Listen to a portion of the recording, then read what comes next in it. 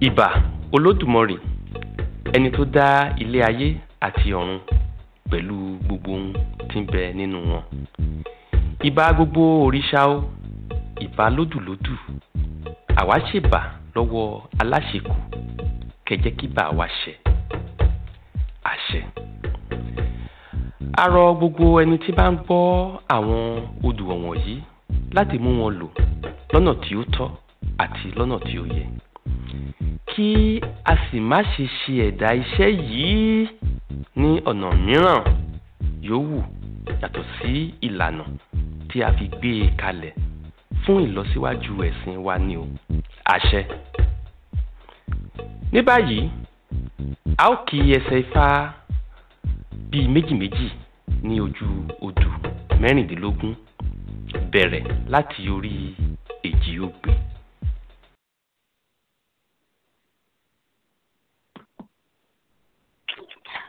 Alafia and welcome. Another edition of Sister Queen's Rise and Shine. Here we are on this 12th day of June.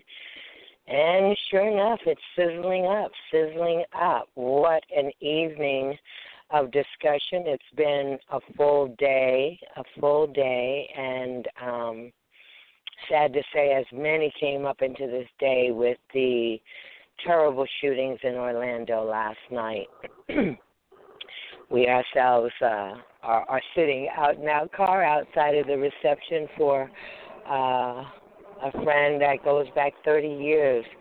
She and I share a grandson, and yesterday I was at my granddaughter's great-grandmother's funeral, and, you know, it used to be a minute when we went to a funeral every now and then, maybe once a month, maybe once every season, and now that I'm maybe 3.5 months in, 2 to 3 funerals every weekend, that struck me to put this show out there where instead of having a specific guest, I hope a lot of my good friends will call in this evening and reason, you know, what time is it, you know? I kind of felt like coming into this show, I wanted to put on Michael Jackson's Wanna Be Starting Something, because that's all I've been thinking like the last 3 days, trying to catch my breath really through all of the parts and the roller coaster of emotions that we're doing. Yeah, and so just to even get around that. But I don't want to go down that train too fast. I want us always to hear our oracle, and we did just speak with Her Grace Ifa Shade, and hopefully she will be calling in very, very shortly here with a message from the Return to Spirit Oracle, which we have used since the beginning of the year in January when we began Sister Queen's Rise and Shine. And interestingly enough, it always is very, very much on point. Brother Ken, how's your week been?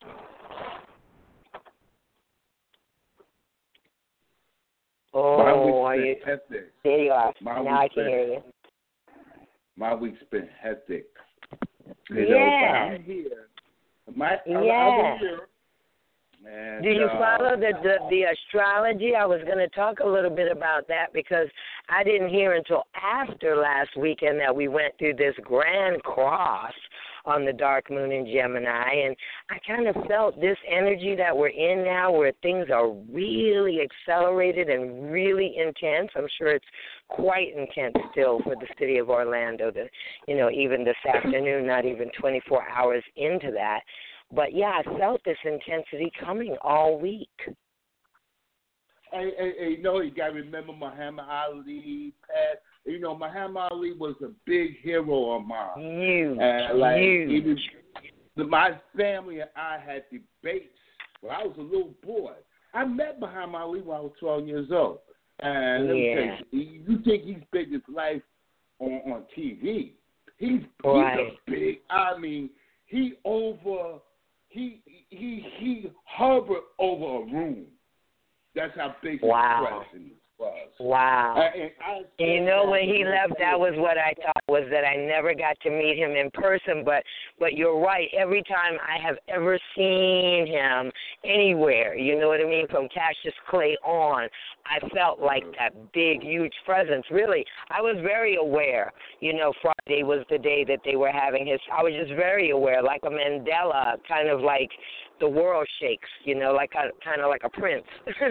Some people even like the world shakes, you know. He was a king. But you talk about kings and queens, that brother was, and you know what? We lost a lot of bad men over the years, man. And hopefully the next, well, I mean bad meaning good, you know, for the audience that doesn't know what I mean. But it's these brothers that have left and went to the ancestral kingdom, man. It's like that's some big shoes to fill, man. It's like 10 people got to fill in one shoe, you know. That's how very used. The musical talent of Prince left. I mean, you were just talking about going to funerals. All these people, you know, a hip hop big star of Q-Tip and Fife. You know, I mean, a lot of good guys, good brothers, you know, have left us. I think your person is here. I think your person is wonderful. And they all put their mark on the world, you know. I certainly thought as Muhammad Ali left, you know, and Prince too, and David Bowie too, you know, that these kids came along and thought they knew an icon, but the fact of it is like that's exactly what we're going to talk about this evening. Where's that kind of courage gone, huh? I mean, Cassius Clay just didn't even hesitate. He was like, no, I'm not going to the draft. He didn't even hesitate.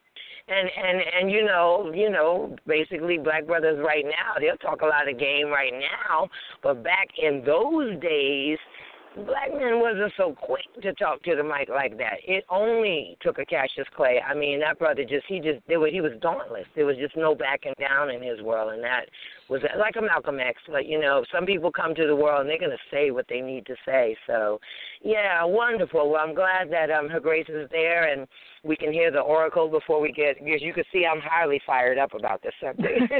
So we'll just good evening. Alafia, Your Grace. How are you? Before you get to the oracle, sure. Thank you. It's up to, you know, we want to wear titles, elders, bishops, and all that, you know, but it's up to us, man, to train our young folk to realize what lies ahead of them. It's not going to be, and our young folks are called besides we call them the millenniums, they're called the privileged generation, and they think things going to be given to them. Our young brothers and sisters have to be prepared to fight emotionally and mentally, not physically, but emotionally and mentally. Because if you fight physically, if that's what they want you to do, so they can put you under the jail in Colorado, the federal prison, you know, or put you on the terrorist list just because you're speaking out against some injustice. I'll let you go on with your show. Well, I thank you for that because it's kind of the setup, because a lot of people wonder how we move from like the violence we saw this morning in Orlando to powers and tools that won't land us under the prison jail cell. It's time. You know, we've come into this paradigm now where we have to shift into the tools of the divine, the God-given, inherited from our birth tools. And so that's what we definitely want to talk about tonight. Now, I guess we have just given the best setup ever for the oracle. I'm tingling wanting to know what the card is now because we just covered a whole bunch in the first 10 minutes. Yeah. How are you, Grace? You good? Yeah, I'm well, thank you. I'm well, thank you. Good. The card that I pulled when you was talking, I was like, oh, wow, the card that I pulled was gifted. Uh-huh. Okay. Wow. This card is a reminder that you are most certainly talented, gifted, and skilled in every special way. in a very special way. It is time to stop looking outside and comparing yourself to others. Your gifts were never intended to function or work exactly the same as another person's gifts. By looking at how others are more gifted or better than you, you are unintentionally sending out energy into the universe which says you are less than. This action is the very thing that is blocking your gifts from developing to their fullest potential. You cannot compare yourself to anyone else. If you see greatness in someone else, it's because you hold the quality of greatness within you. That is how the world mirrors ourselves for us, by seeing ourselves in others. This card can also come if you are experiencing fear or apprehension about sharing your gifts with the world. Underlying this fear are beliefs and doubts about whether you are enough or good enough. The Spirit is asking you to start addressing those beliefs immediately. Sometimes our fear of sharing our gifts is the very thing that blocks us from discovering how we can best use it in service to others. In either case, the gift card comes because you are doubting yourself, questioning who you are as a person or whether you have anything of value to give. Your unique gifts are very needed here on the planet. Spirit is asking that you place your doubts aside and start to cultivate self-worth and personal value. You were given certain gifts because only you could bring them to the world in the way that you do. Trust your soul's wisdom in choosing the path you are on and the gifts you are here to give. And that was gifted. Wow. Awesome. You know, I was thinking as you know, I mean, not that I didn't take a piece of that for myself, but I have to say oftentimes when you've shared from the Oracle, I've always felt like it was very personally speaking to me and to anyone really listening to the show. And this evening I felt a little bit like that was really for the outer ring, like, and I immediately wanted to go to both you and I, who kind of like in the school of hard knocks had to come into that card to survive, really. I mean, you know my story, I know your story, and in the last, 6 months or so, you know what I mean? There was just no more looking away from what the gifts were we came to bring. It basically is what moves us from one day to the next. I mean, am I wrong? Exactly. I'm certainly saying that for myself. I'm basically asking whether you agree, but I know in the case of myself, that would be true. That would be true, is that it becomes less and less about what I think to do or what I want to do, or even what someone else has asked me to do, and more about the gifts inside of me that I know would be pleasing to God today to do. And I get up and really, and that is really, really, really the case. You know, for a minute I thought it was like a part of aging and maturity. Just after a while you humble yourself to where you're like, well, it doesn't really matter as long as I please God. But really, it's so sketchy. And as I wrote the promotions this morning for this show, of course, you know, these things, you wake up and all this has happened in Orlando, and you know, I have a granddaughter down there at a basketball camp not even 45 minutes away from Orlando. I mean, she flew into Orlando, as a matter of fact, in order to even get to the basketball camp. So, you know, that was like a little too close. And the idea that we even sit in our homes hearing these headlines go by and go, that's so soft. You know, and we think it's so sad, but it's just not at our front door. So once again, we've been spared as if it couldn't be us, but when in fact it could. And what I wanted to really address this evening, because I think, and you know, I think it was, I'm pretty sure it was Iya Boone's reading of the year. I listened to it. I listened to a lot of different ones at the beginning of the year, and it was in hers that said, you know, we've come into the year now that if you find yourself still talking about the problem, you should step into the solution. Because it's either one or the other. That's just how clear it's going to get in 2016. And I thought about that a moment, and, you know, just here in weeks recently, I've been taking in a lot of really good stuff that people are doing and trying to move forward, believe it or not. And yet, and still, I see how we almost drag each other down into the problems. It's almost like I don't know. It's like when foreigners are around you and you don't speak their language, so you don't say anything and you're not a part of the conversation.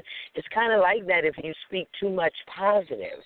It's almost so foreign to most of the people around you that they have to, like, choose a negative something so that they can be in their familiar comfort zone. That's got to change, Iya. I'm asking your wisdom to speak. Yeah, that how do we change it? Now that happened for us, almost like a spiritual metamorphosis, because, again, I know your story, you know mine. You know what I mean? We didn't have any magic wand, so to speak, and even though we are both women of serious ritual and ceremony, and we do stick real close to our ancestors, and we could give people prescriptions like that. But, you know, I want to talk about those kinds of things this evening. What are the actual hands-on tools for even the smallest negativity in our lives? Because we just need to be about the business of removing it. You know, you have to, acknowledge that you have issues that need healing. Because, you know, for the most part, it's healing across the board that people need to do, and they don't even realize it's healing. You know, you thought negative for so long that you think that's normal. You know, before you think of a positive statement to say, you'll think of something negative first, and it seems like it's everywhere. But a lot of people don't realize it starts first from within. If you can't feel the love within you, you're not going to be able to project it out anywhere else. It's so true. And you know, and that's where it really starts. You know, you got to love yourself enough to say that I want to change. And then to do this type of work, it takes discipline. And when, you know, most people are in that thought process of negativity so much, the discipline, the things that would need to discipline themselves, which would be to mind their own minds before they speak, they're not willing to put in that time. Because, you know, you could stop yourself from saying something negative. It's like, you know, a habit. It takes time to create a habit. In order to create a positive mindset, it's going to take the habit of doing that. But it takes you consciously thinking about what you think or monitoring your thoughts so you don't bring that out. But, you know, you got to create another groove, you know, of positivity. And it's not easy when you've been doing it for so many years, you know, 30, 40 years of negative thinking about yourself and everybody else. It's, you know, it's a hard task, but it's not impossible. Like you know, yesterday, like you said, this card gifted was like perfect. You know, when Spirit wants you to have an impact or an effect on other people's lives, they'll put you in a position to do so. Even if you're not ready for it, they will place you in there. And this is what happened to me yesterday, and I had the opportunity to speak to an elder about her situation and her life, and she really didn't like herself. And I said to her, you know, the only way it's too late is when you're lying down dead. The fact that you're breathing, you're walking, you're talking, we're communicating, right? It's not too late. I know you've had 40, 50 years of thinking this way, but the fact that we can communicate and you can understand what I'm saying, it's not too late to change yourself and change your mind and love yourself. Yeah. So, you know, they say, you know, I mean, an old dog, you can't teach an old dog new tricks. That's not true. It just takes discipline and the willingness to want to help to see a change. Do you know what I mean? And so that's where I'm at now, is helping people to think about thinking correctly or how to think correctly. You've been taught so many times on what to think, but not how to think. And that's the most part, you know, what keeps us caught up in the negativity. It's so easy to stay in that space. But, you know, when you know how to think correctly. It's really, really, you know, and I think when we say hard, not kind of like lifting pounds or weights, but the fact that it is so second nature, and because, you know, for 1,000 reasons. I mean, not only the inputs in our own homes and our own families and our own experiences, and then you have on top of that the added television, the media, fear this, fear that, or fear this, or fear that. You know, and then you have all of the world disasters and climate change, and the list goes on and on and on, because I know last night, as I was going to bed, I was doing it exactly what you just said. And, you know, most evenings I will set an intention about going into the dream time, really, no matter how tired I am. Those last few thoughts as I'm, you know, just drifting off, I always think I want to go visit some place ahead of me. I want to go I want to just surrender to God or surrender into the dream time where I can go and be shown some things of what's ahead of me, to do or just like that. And last night I was, I just had so many thoughts, and most of them negative. Worry about this, and what about that, and what if this, and what about that, and so people don't really equate that kind of in the negative realm, but it is. Worry is certainly negative, and it's certainly stressful, and the idea to have that conversation with yourself where, like, no, I'm not going.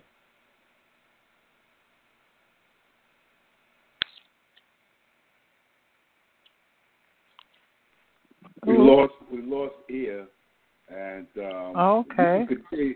You continue to say what you were saying until she gets back on the board. Okay. No, well, like I was saying, that it takes time, but it takes discipline to want to change your mindset and really learning how to think correctly. You get taught how to, everything in school, you get told what to think all these times, but they don't tell you how to think to bring about the changes, because, when it comes to manifesting things, okay, what you think about, you bring about. Yeah, whether it's positive or negative. It's interesting because right across the Facebook today, a friend of mine who's a Caucasian, and some posting went across and said, Black people, you need to build your own schools and teach your own children. And so I said something, or I shared and passed it on. And so my good friend Jenny Wing, and I'm sure she wouldn't mind me sharing this story. She's a wonderful grandmother of 5 children of color. And so she was like, oh, I don't agree with that statement, because what is that saying? Like, I can't teach my own children? And I'm like, no, Jenny, that's not what it said at all. And so then another one came across with Morpheus, and I love his. He said, well, what if I told you, that basically everything you ever taught in public schools was not true, and people went to great length to dress it up or rearrange it so that it worked for their government or for their country. And so I went back and I said, see, this is it. This is the point where people of all colors and all cultures are being asked to become responsible for how their children are taught and what their children are taught, rather than assuming that you sending them off to some public school curriculum, which is totally against anything you really believe. And not only that, these are strangers that maybe you didn't make it to the open house, so you don't even know the teacher's name until the child tells you, but you just must assume they have the same values and discipline system that you do, because off your children go for 40 or more hours a week, and they absorb it and absorb it and absorb it, and then we arrive at the place that you and I are now. Wow. All the way to an elder, and you finally come face to face with the fact that you don't like yourself. But you got this long, winding road of experiences and inputs and external stimuli that's gone in to cause you not to like yourself, to cause you never really to have the conversation with yourself about what it is that you like, that God created inside of you, that actually you're in love with, and it's not like anything that anybody else has. And so I was just wondering, as we're pushing through, and I do feel that some of us are pushing through. I know yesterday when I was attending the funeral of the matriarch of my firstborn granddaughter's clan, the Cheneyfield clan, Big Mama Margie Baraturon. And the preacher gave it to them live with truth with no chaser. He did. He took them scripture after scripture after scripture and said, Christians, now all y'all raised your hand and said y'all love God, but do you know that God himself has said you cannot love God if you don't love your neighbors, your friends, the people next to you? How do you do that? How do you determine that you love something as big as God, but you hate the person next door? How there's not a 2 + 2 = 4. That doesn't even weigh out. and it really, I'm really intrigued by it myself. I am. The further that we go in this election year with the divisions and the divisiveness just between, you could say, the Republicans and the Democrats, but it ain't even that cut and dry. I mean, it's 1,000 things, you know, and people go further into it, you know, with what they are negatively impulsed by, and then those of us that kind of feel like we can't do this. We cannot in good conscience pass this down to our children or our children's children. So how do I take on a Trump? You know, and I look at the people, Black Lives Matter, I look at the people who say, well, we're going to go in the Trump rallies. We're going to try to make a difference. We're going to try to have our voices heard. And violence ensues. Or whatever they want to say. I don't know whether they want to blame the people over there, you know, with the ISIS thing, or who they're going to blame, or just somebody who didn't love gays and who wanted to just take out what started this morning as 20, I think is now almost 50 people that transitioned, just simply because a man's hatred went overboard, went out of bounds. And so what is the conversation, I guess, I'm asking those that are listening that maybe haven't yet quite made up their mind to hit number one and be unmuted and jump on into this conversation of what is it that is going to pull us into the solution. There has to really be a solution. And while most of us say God is love, love is a better free flow system, it really is, than hate, I don't think we have any tangibles. And that's why I love really starting out this conversation with you, Your Grace, because, you know, you and I kind of know some of these things that from our culture. I mean, in particular, a walk in the woods or passing sticker bushes with thorns over us or traps over us to just remove us, for number one, from things that we find ourselves entangled in that we don't want to be entangled in. And so, I don't know, I'm going to ask, because I have the ability to do that while you're with us, if you would share some. I've got a bunch. I know you have a bunch, but share some of those wonderful medicinals or remedies or rituals that you do when that negativity around us that we live in, but we try not to let drain us. How do we shake it off or move it off? What are some of the things that you use to remove negativity? It's going within. For me, is going within. I have to meditate. I have to silence all of the stuff that's going on around, and in my mind, I have to silence it. You know, besides the baths, take some spiritual baths and cleaning yourself off and walking in nature, because I didn't realize how much nature speaks to you when you listen. And they have so many signs and signals for you to let you know that things are going to be okay. You know, I remember going through one thing, and I was devastated at the time. I was like in shock. And just as I was pulling up to the traffic light, a white dove flew past my car and landed on the side. And that just gave me peace. At that moment, it just gave me peace. So I know that in nature speaks very clearly if you're willing to listen. And so that's why, to slow down the rambles of my head when I'm getting in a lot of negativity or that's surrounding me, I relax and meditate. And that seems to relax me and dissipates anything that I've accumulated in especially my solar plexus, because that's where I feel it the most. You know what I mean? And once I've allowed that to go, it's a lot more peaceful. But it's quieting down that mind, because the mind will take you wherever you want it to go. And if you allow it to, it will continue. So I have to slow that down. So that works true. for me. Meditation. Yeah, I have to agree with you on the nature. Was. Yeah. Oh, yeah. Yeah, it's like people are amazed at, my life in tents and teepees and outdoors, but every morning I wake in it, I am so reminded by just that of what an opportunity to just listen to the conversations of the birds, and particularly if you come into consciousness a little bit before the sun has come up, just their excitement for the new day. And people say, well, you can't talk bird language. Well, actually, in the year of the Coyote program, I know many people who do.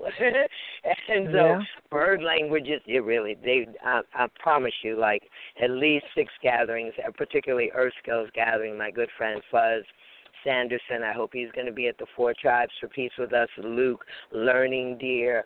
I mean, these are gentlemen that you could be standing anywhere out in nature with them at any time. If birds are talking, they will tell you exactly which bird it is. And if they listen for long enough, they're going to tell you what the birds are talking about. Okay. That is amazing to me. And how did that come?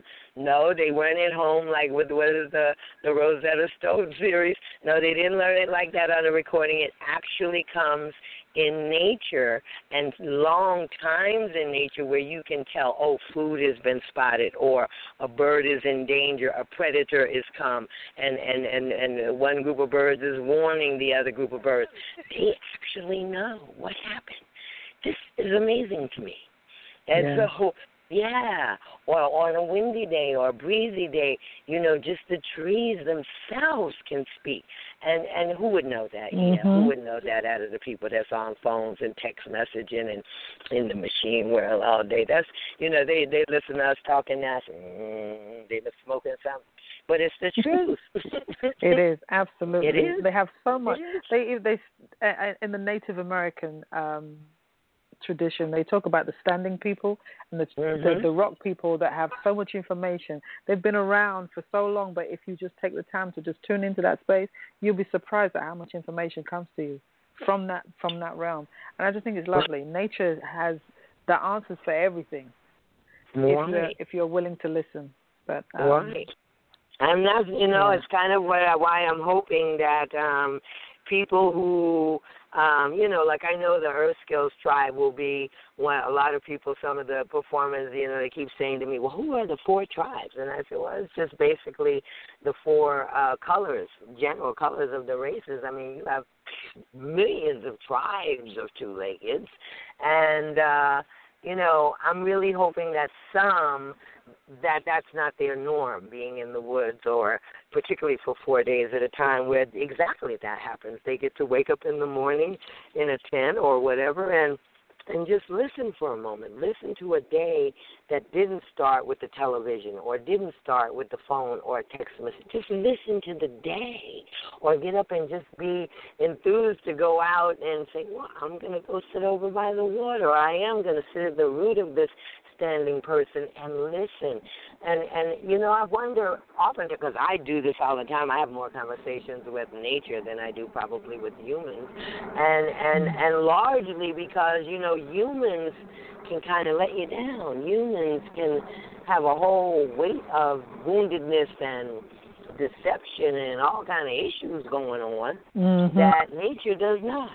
Nature does not. You can have the clearest, cleanest, I'd say exchange of energy, because that's what it is, when we say, are you talking to them? Well, no, you might not hear it in words, but just like that dove that passed you, the energy that came in, that peace that came in, and so, people just have to have more and more and more of that, because the way to, it's like the old people used to tell you, in the light, there is no darkness at all. And so if you stand half in the dark and half in the light, you can't say that's true. But the further you go into the light, the more that is true. And it's that way with peace. In order to bring peace or be the peace that we want to see in the world, we're going to have to stand front and center in it. We don't get to stand on the outside of peace talking about hope we can get some, No. And I've been thinking about how to really bring that in this 4 Tribes for Peace gathering in the fall in a way that, those experiences that we have, and like we really don't even get the whole gem of the experience until probably 2 or 3 days later, and then it all occurs to us. I think it's going to kind of like be like that for a number of people that attend, because we're planning some games for the soul. We're certainly going to do a lot with the movement of music. We invited DJ Floyd from Precise Science on to speak with us tonight. If he has time, everyone's schedules is so busy, And then I think that, I don't know, I won't say they're afraid of these kinds of conversations, but again, as both you and I have said, they are foreign. And this is not familiar territory to be able to talk about where do you need to be within yourself in order for peace to emanate from you. And not just when things are calm and cool and you have enough money and all the bills are paid, but critically when something takes you off your edge. Like, last night after going to that funeral, and I just can't even tell you, it's a huge family. When a big mama goes like that, man, like half the church is all her family. She's been on the earth so long, And so that was huge. And then bless my granddaughter's heart, the day before she had been to the funeral of another cousin in that family who got shot in the face dead, and she had to go to the hospital and visit the other young man. Some kind of drive-by. One died, one's in the hospital in critical condition. And, so this is where the negative thought says I'm laying in bed really tired trying to go to sleep. And all I can think about is when I was 19, this was not the story of my life. And this is my granddaughter, 19, that's had a week like this and, how to do it. And so in the midst of trying to do that, her phone is ringing my phone to tell me, and it's my daughter, Ma, the police are behind me, and I don't know if my license is okay. And so she was really, really kind of edged over in that fear space. And of course, which one of us can say that you just don't have that fear? After Sandra Bland. That's the first thing that goes through my mind now, really. Okay. It's amazing. Yeah, no, it really is. It's amazing. I never had a big love for men in uniform with guns, particularly when we figured out that they were more deadly than they were here to protect and serve. And yet when Sandra Bland happened, and then we had 1,000 more Sandra Blands whose name was never actually their names weren't even told. I think one time I saw it go by on Facebook, and they must have had 30 or 40 young women that actually disappeared or died in police custody. And they just, does anybody think about things like that? So now, suddenly when I see a blue light or my daughter calls me like that on the side of the road, yes. And so in that very moment, what we're talking about, and they called me, give thanks, I was sitting out on the gazebo with my ancestors.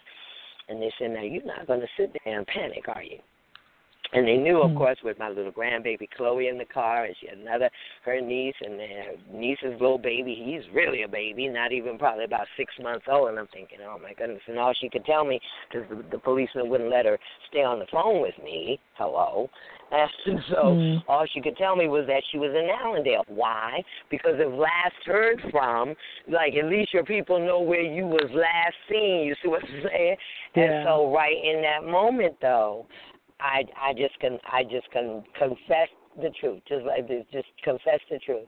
I said, okay, now I know that my daughter speeds, and there had to be a reason for them to stop. But let's make it that's all it is. That's all it is. Whatever it is, they're not going to take her to jail and leave my 4-year-old Chloe on the side of the road with the little girl with her baby trying to get home from Allendale. And sure enough, that's what happened.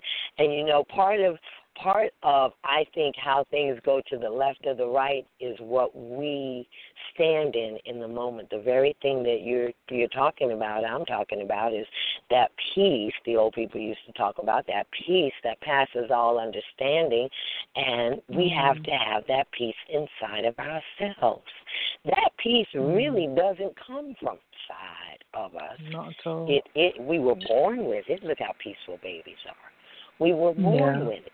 And until we start taking in all the fearful, traumatic, tragic noise of life in our homes, or as we go off into school, we would never leave that peace, because we really are born in that state of peace. And again, to those that I salute them, I know many of them, they don't even have televisions in their homes. They don't have televisions. There are a lot of those kind of stimuli and input that they do not allow in their sacred space, and you can immediately tell the difference in the company of their children than you would children that are bombarded, is a word, bombarded with all of those inputs every minute of every day, and even when their eyes close, the machines are still going on in the room. This is an amazing thing to me. You know, I grew up an entire childhood, and never once was a television left on in our house when it was time to go to bed, and people said good night to one another. People said good night to one another, like they, we all sat at the table to have the evening meal. These things are rare occurrences now. Rare. We were just talking about it in here, at the reception in here, how, a couple of years ago at Grow in Power, we were planning some of the food, cultural, spirit event, and we were like, how can we really get people to connect more to the foods of their families, the foods of their lineage, their family trees? And I thought, at Thanksgiving, everybody comes along with auntie or grandma's recipe for this, that, and the other, and this is how it's done. And so we broached the subject, and there had to be at least 50 to 60 people in the room, all young people. And we talked about how we wanted to move the tables that were in the cafeteria into a nice big open circle kind of square thing where we could all look at each other and pass the biscuits and peas. And the young people looked at us, they looked at us like we were, Martians, like we had said, like we were speaking a different language.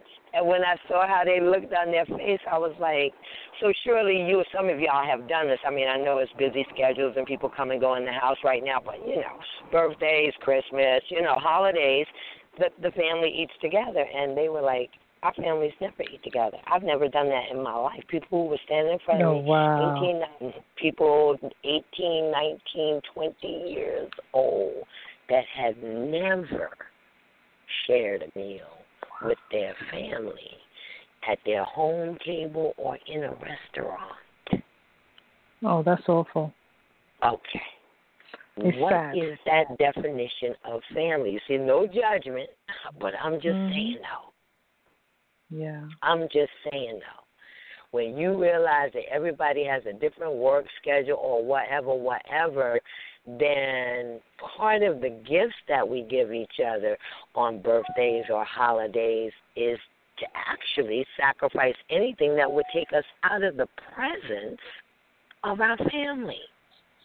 To just be present with your family is number one. And literally, here was a room full of people that had never had that experience, and so therefore, then you couldn't hardly talk to them about what they had missed because they had never had this experience. So they wouldn't even have a reference point to what you were trying to explain to them was the connection or the type of family bonding that goes on around a dinner table.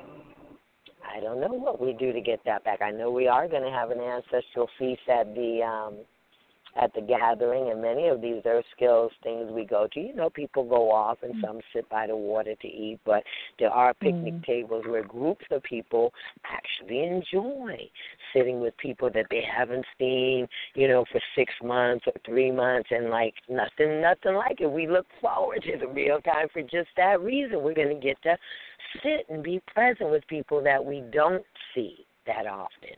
Yeah. So, So you know what? Yeah. Sorry.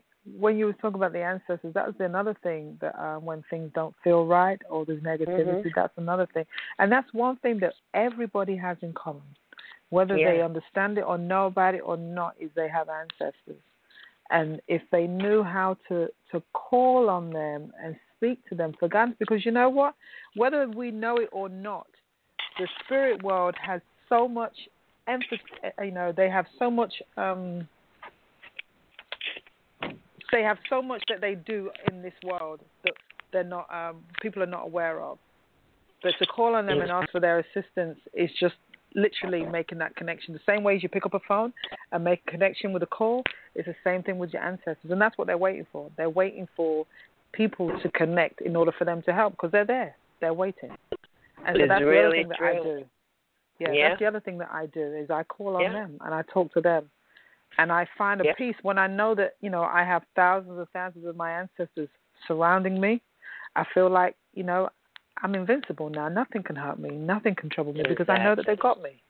Exactly. And so that's, and the thing about that is that, like last night, I mean, that's exactly, I had just finished a conversation with my ancestors, was why I could probably switch gears that easy, and it's the same thing, and I thought about just what you're saying. I said, you know, tomorrow night on the show, I'm going to share with people, because, of course, we always talk about ancestor veneration and, you know, keeping an altar and a shrine, but at base level, to really understand the energetics, that energy never dies.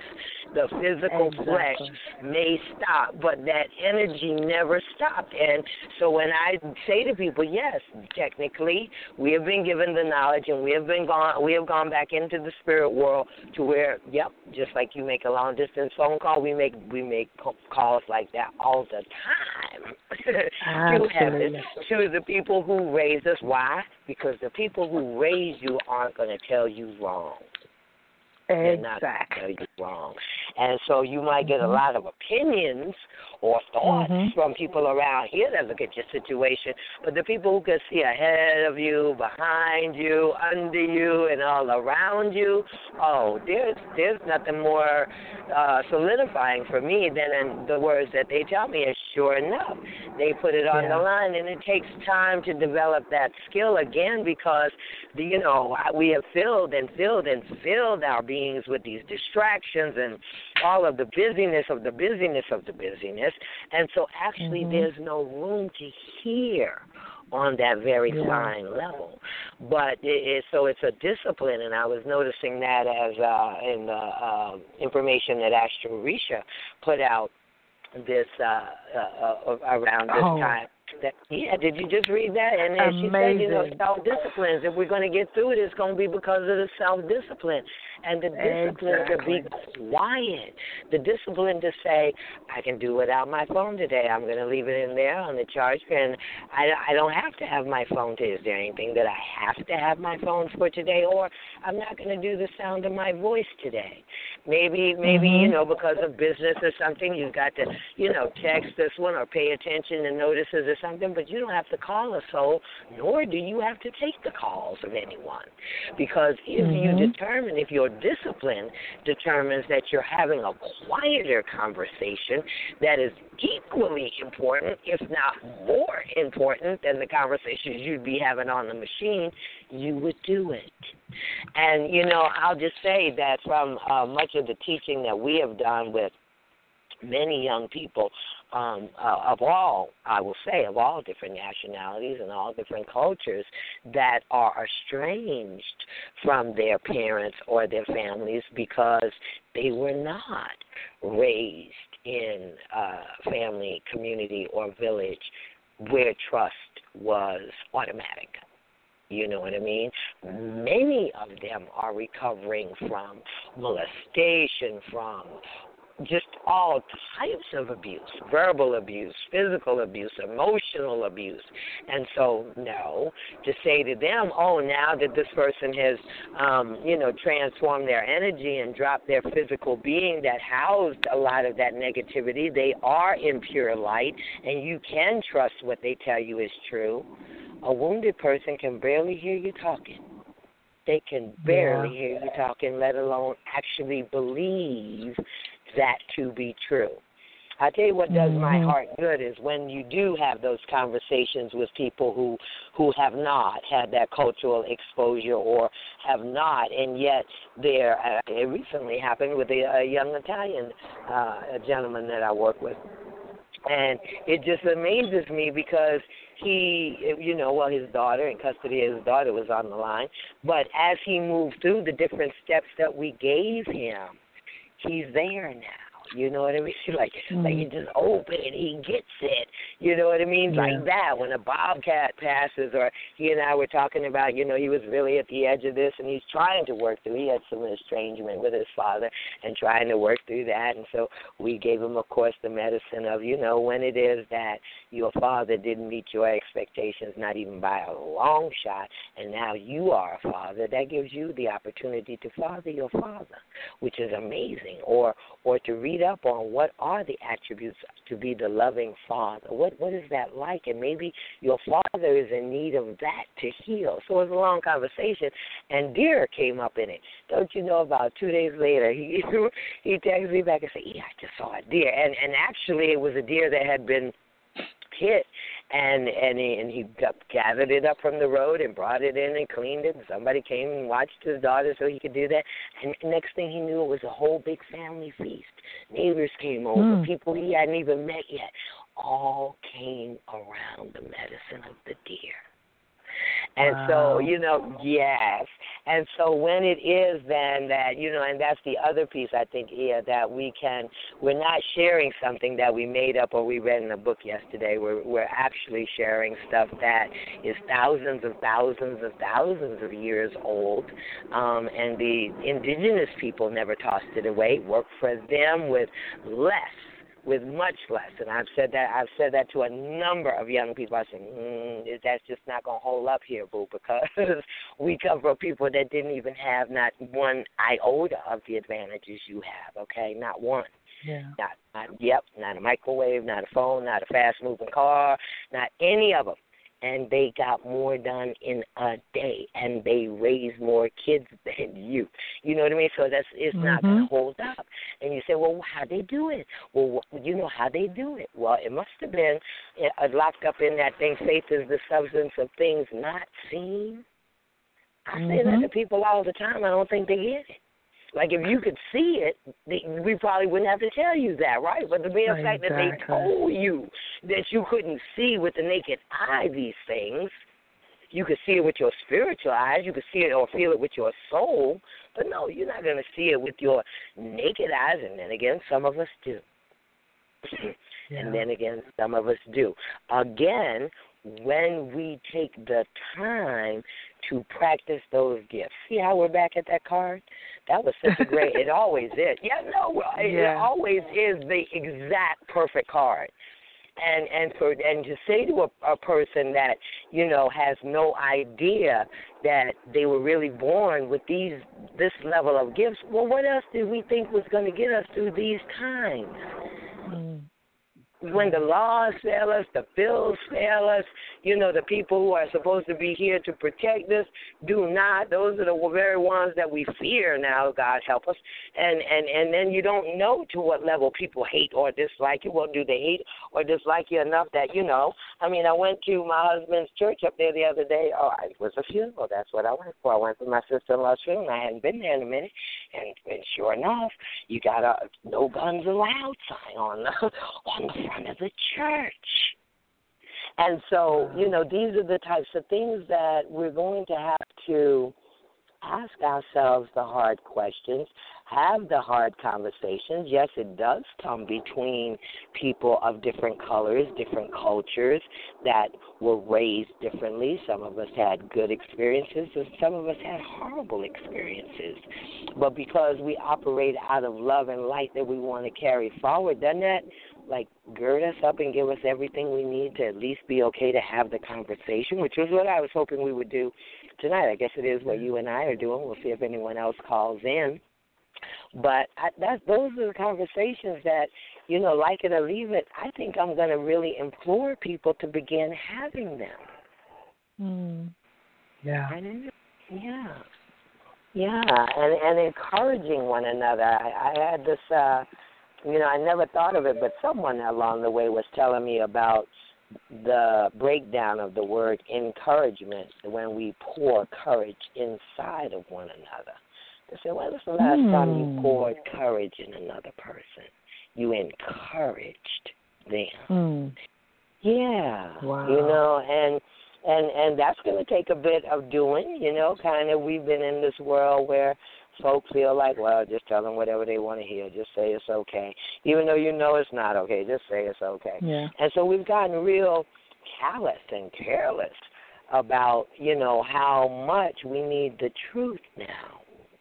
We need the truth. We don't need any, sugar water or diluted lemonade. Like, you need full strength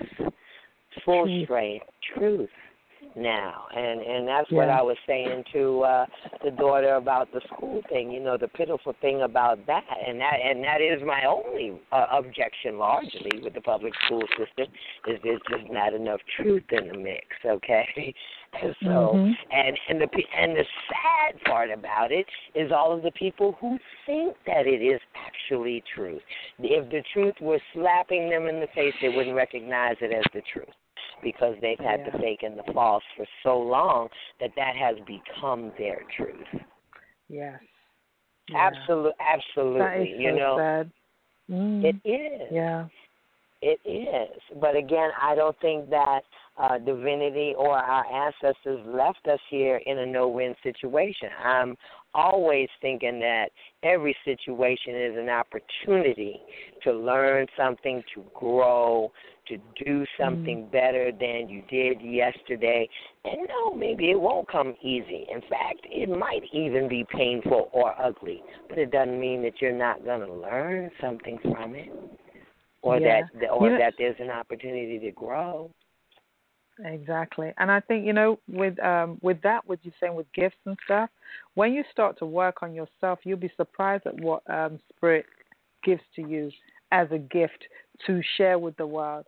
Because one thing that I started to learn about is, when you've got angry people or upset people or just miserable people, when you understand what makes them like that, you start to take away the judgment of them being in that way, because you know what? Not everybody starts off that way.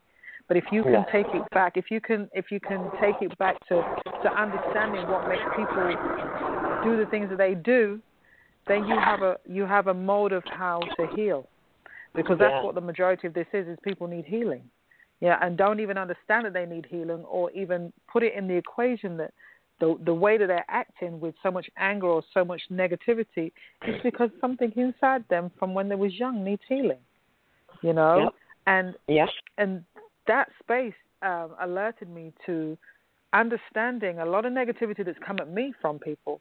It started to allow me to understand them on another level, instead of feeling, okay, you're hurting me, and for me, instead of me retaliating, me stepping back and saying, now, hurt people usually hurt people, so what in turn has made you hurt so much that you have to in turn try and hurt somebody else?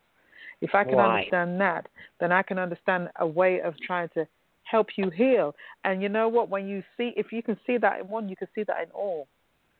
And that's one of the gifts that I see that is starting to come out, is the ability to understand what makes people do the things that they do without the judgment that makes people get defensive when you start to judge people about their behaviors. But when you start to understand it, it takes all that away, and it puts you in a space of wanting to help. And it's helping with truth, as you say, because all it is truth. Everything that you need to know is truth. And like I said to the lady yesterday, the thing is, you're going to learn the truth one way or another, in life or in death. And the fact that you're living right now, you want to know it now. Because you don't want to learn it when you're in death, because it's too late for you to make any difference while you're here. So, that's what the proverb says. Either you learn the laws in this world or you learn them in the next.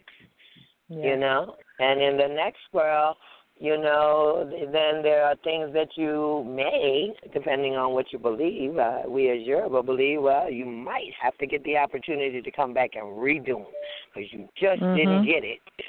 You just didn't get it. As hard as life tried to bring you to the lesson of getting it, you just didn't get it the whole time you were here, and you leave without getting the lesson, and then you find out that you come and you come back. It's like so many things when people say deja vu, or they go through stuff and they say, I don't know, something about this. I just feel like I've been through this before. And, well, probably you have on some level. Probably you have.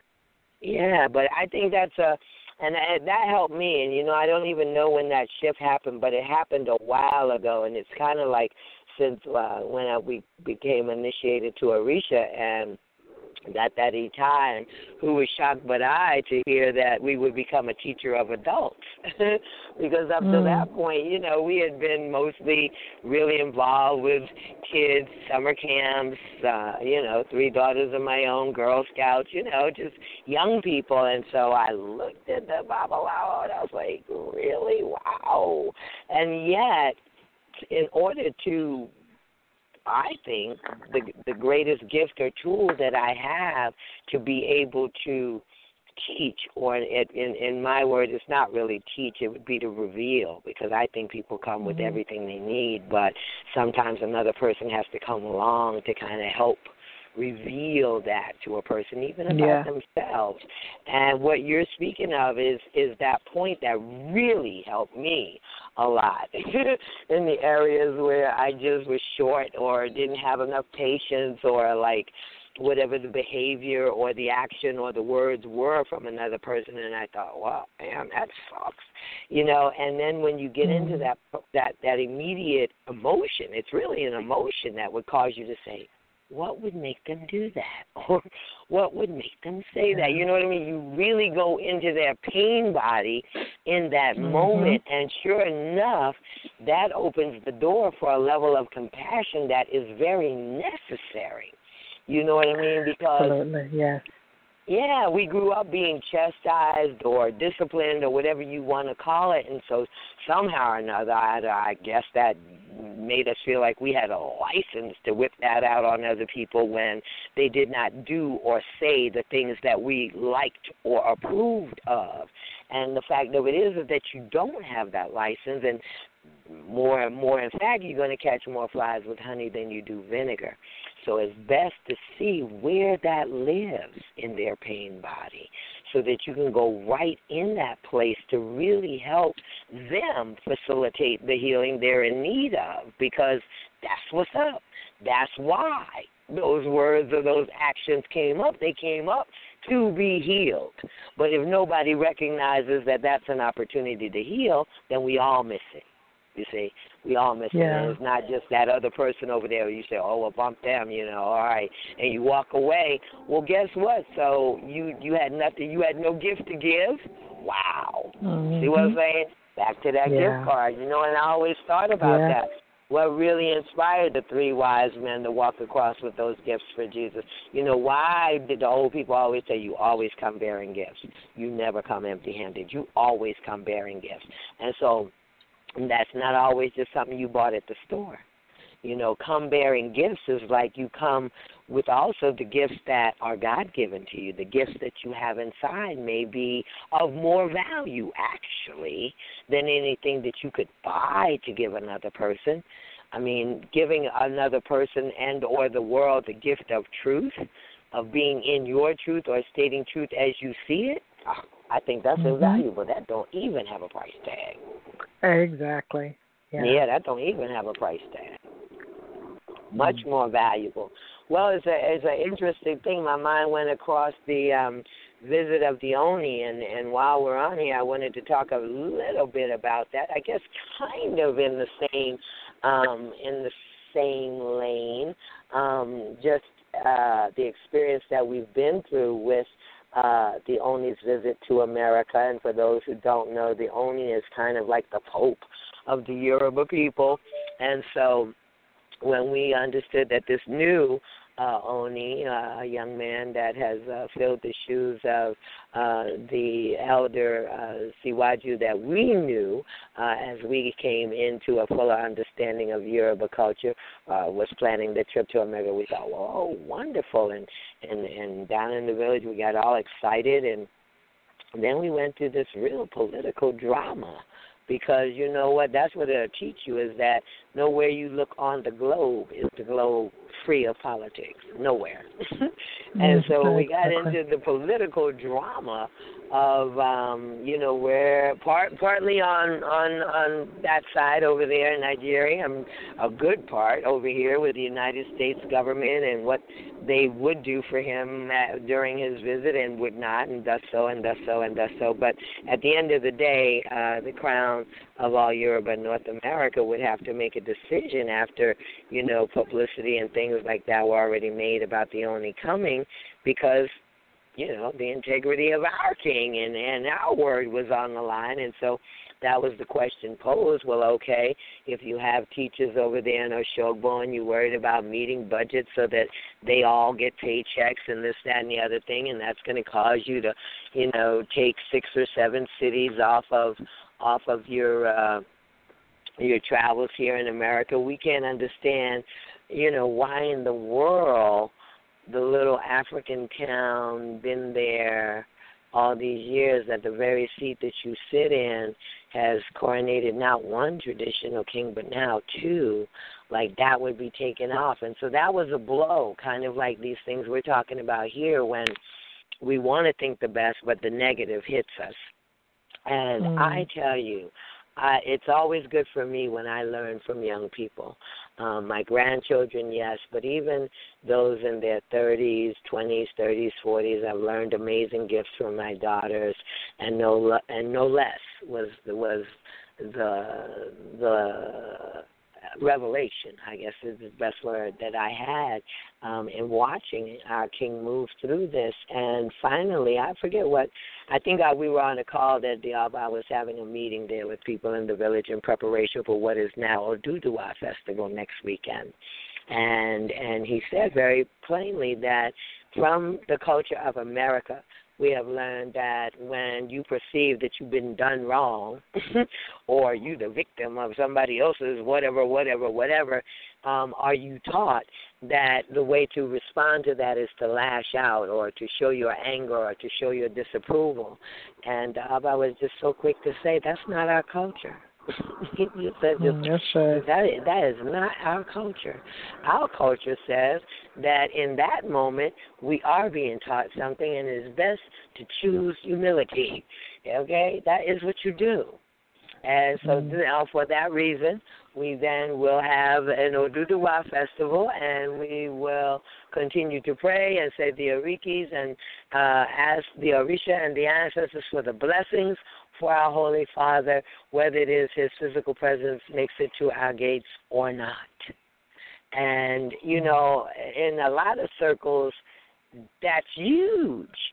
You know what I mean? Yeah. Like that goes beyond turn the other cheek or be the bigger person or, you know what I mean, which people find it incredibly hard to do, seemingly.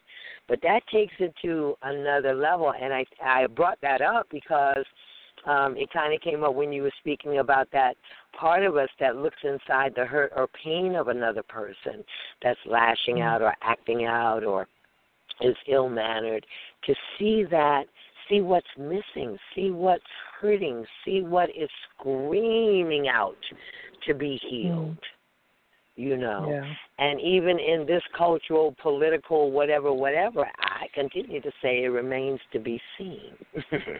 It remains to be seen, but something came up to be healed between Africa and the Africans in America.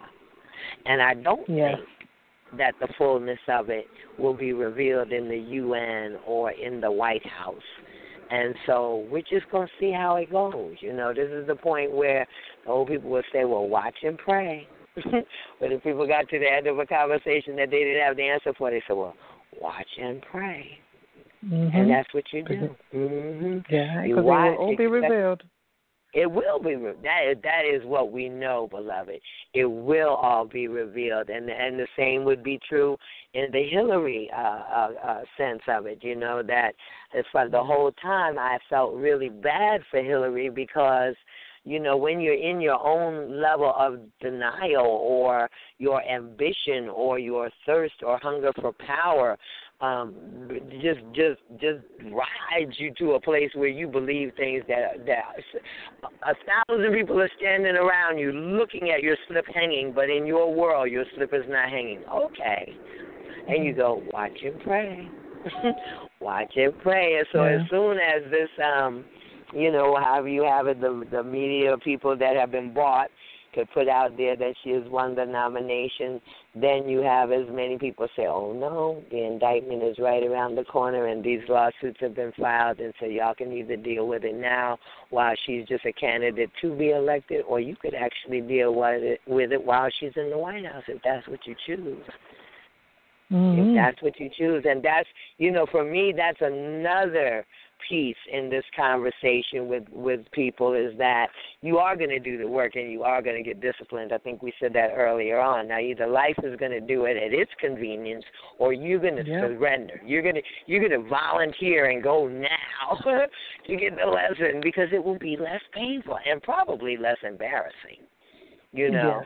But I think a big hurdle of it, I'm thankful to have your thoughts on this subject. A big hurdle of it is that moment of recognition, of awareness, when people who hadn't taken the time to think a thing through, or had never, because a lot of people, many of the times, and that's the only one thing that I know when I see the Spirit really moving between myself and others when I, quote unquote, am teaching or sharing, is that aha moment that happens in people's eyes and the expression on their face, like, wow, I never thought of that. Just that simple. And then many of them will say it. They go, wow, I never thought of that. Simply because they weren't exposed to it. Someone didn't bring it to them.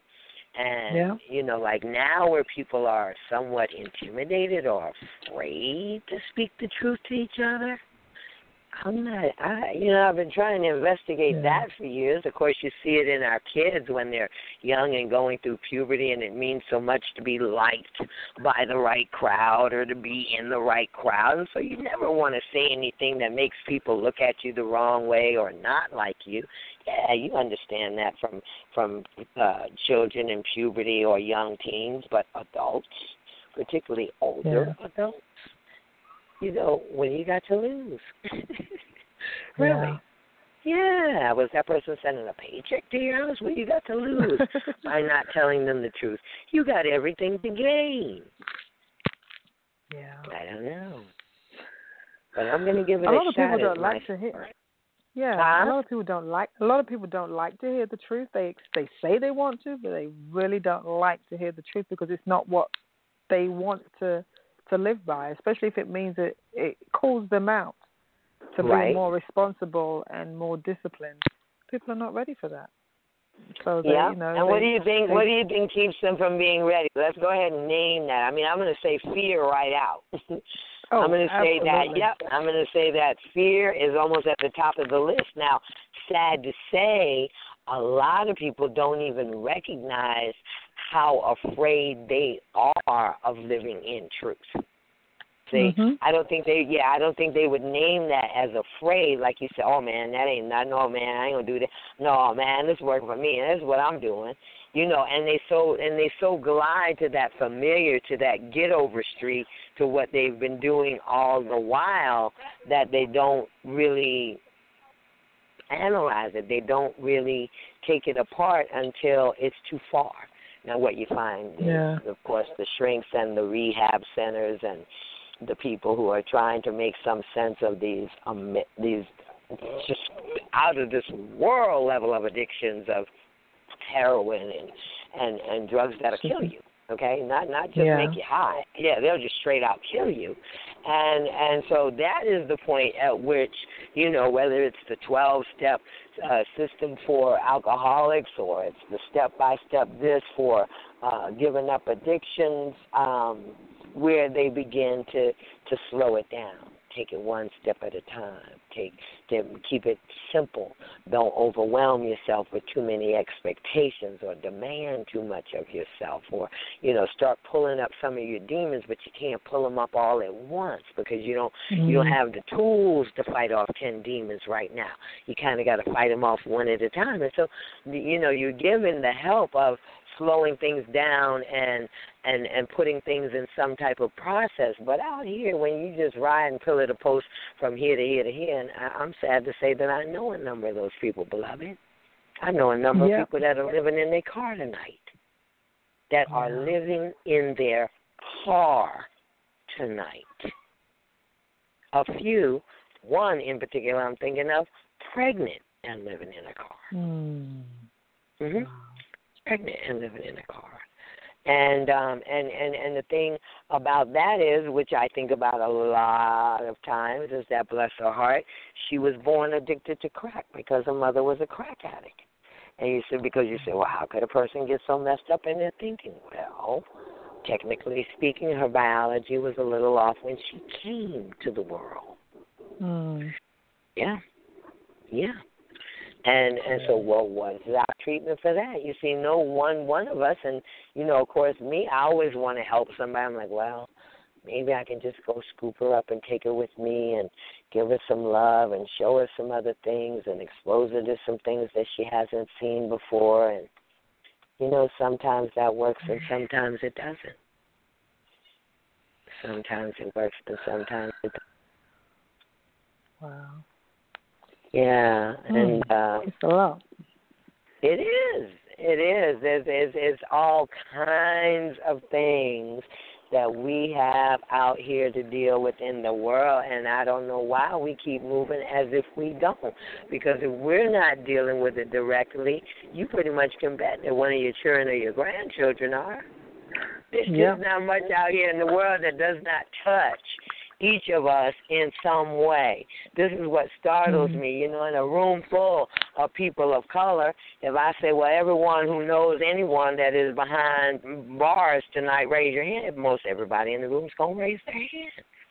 There just aren't situations anymore in our world that we are not all collectively experiencing, which is the first thing that really helped me understand that no one of us has an answer. No one of us is going to be able to. Nope. That's why you had leaders. That's why you had a Dr. King and a Malcolm X and a Marcus Garvey, because over and above that one person who was willing to stand out front and tell the truth, you had a number of people who was like, yeah, man, I'm with you because that is the truth and I'm willing to stand up for that. Now it's just you and me on the phone. You can't even barely gather people to a conversation. Isn't that amazing? Yeah. It's really, really amazing. And yet, all the while, if you pop it across Facebook, they got a million things to tell you. They got a million things to tell you. Yeah. And so, for me, it keeps the dream and the conversation with those forces, those unseen forces, ever more riveting. I don't know. Maybe it doesn't work that way for other people, but I guess in the face of how amazing this is in the Earth School right now, I have deeper and deeper conversations with the unseen forces because I'm totally intrigued to know what are the next set of tools that we can use to help our people around us not only wake up, but wake up and be able to stand up fully present in the truth. Not in some diluted, candy-coated version of the truth. Well, you know what you're doing now, Iya, when you talk to people, either on an individual level or on a mass level, you're letting people know that there is something that they can do, because so many people think they're powerless to do anything in their life other than accept what they've been given and to live with it. It's like they're born, they live, and they die.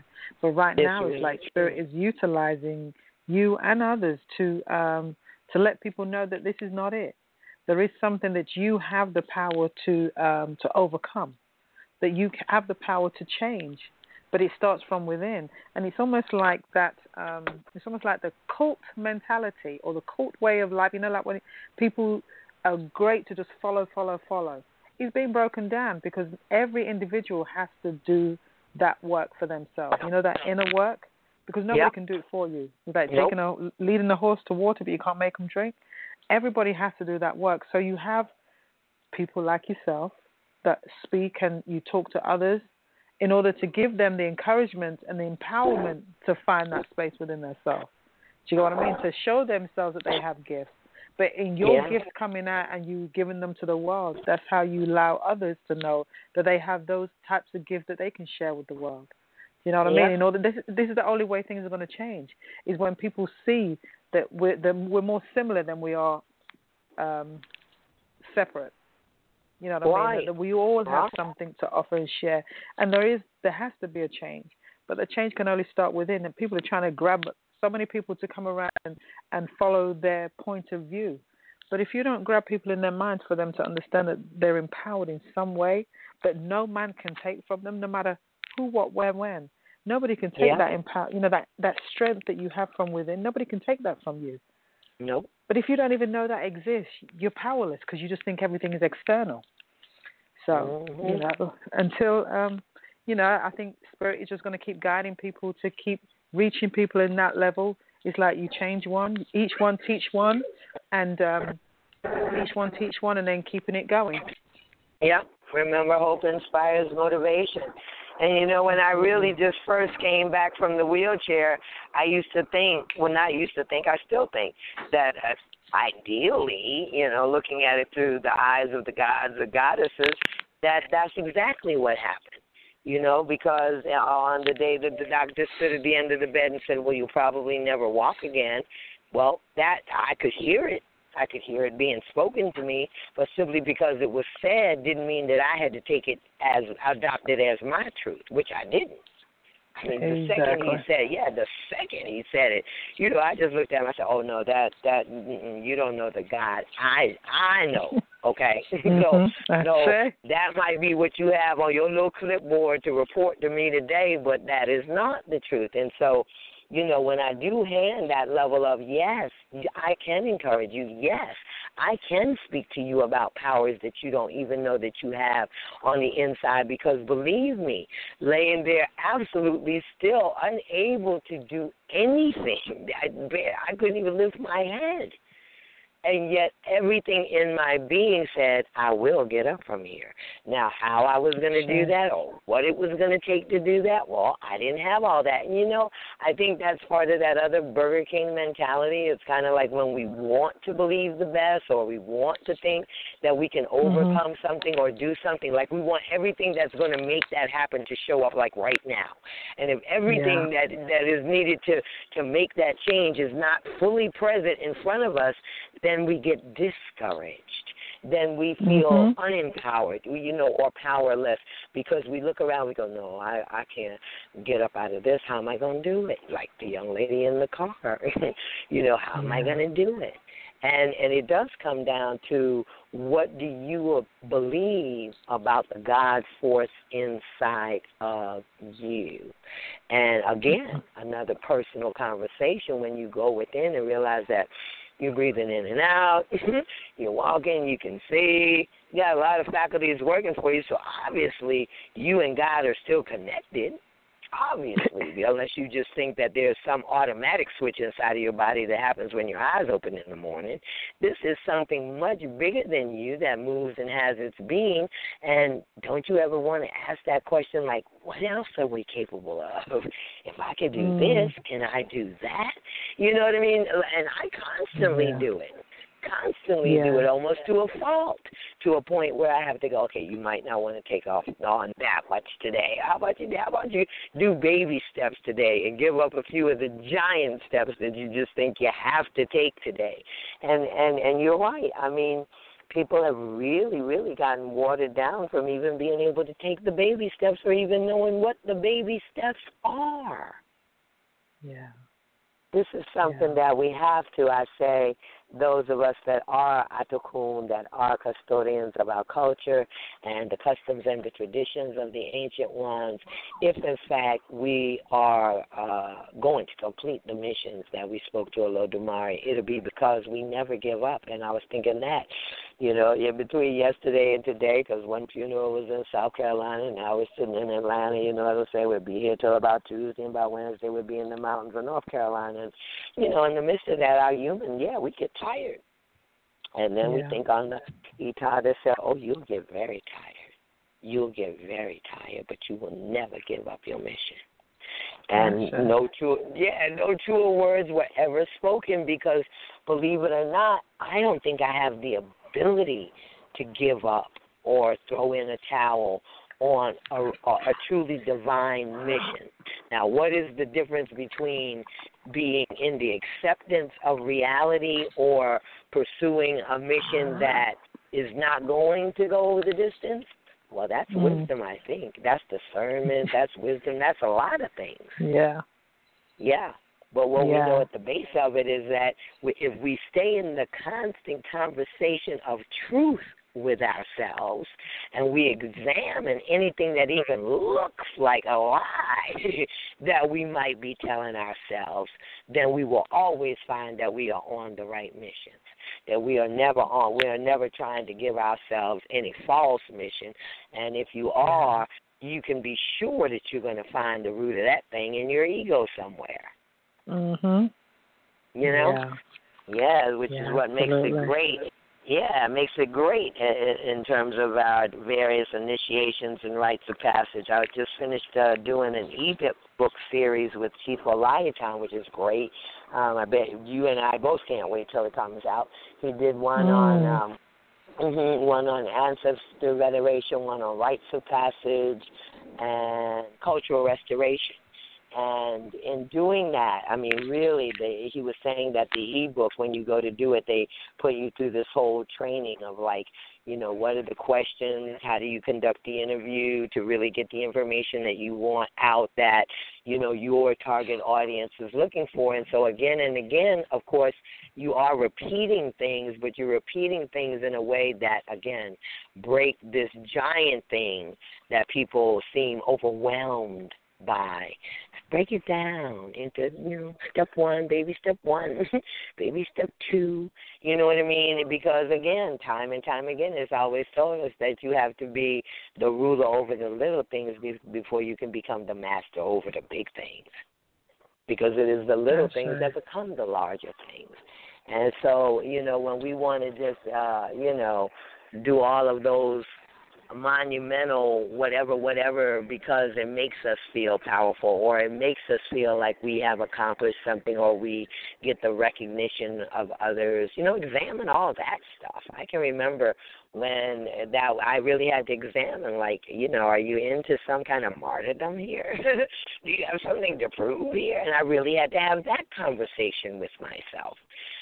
Being a little girl that my grandmother she was quick to tell me, you do nothing for the applause of men. Nothing. There's nothing that you will do in your life that is done just for the applause of men. And I'm so thankful I'm so thankful for so many things that my grandmothers and my aunties told me, but for sure that's one of them. Because it not only does it sell yourself a bag of lies and a false sense of something, some level of importance, but it does very little to get the mission accomplished.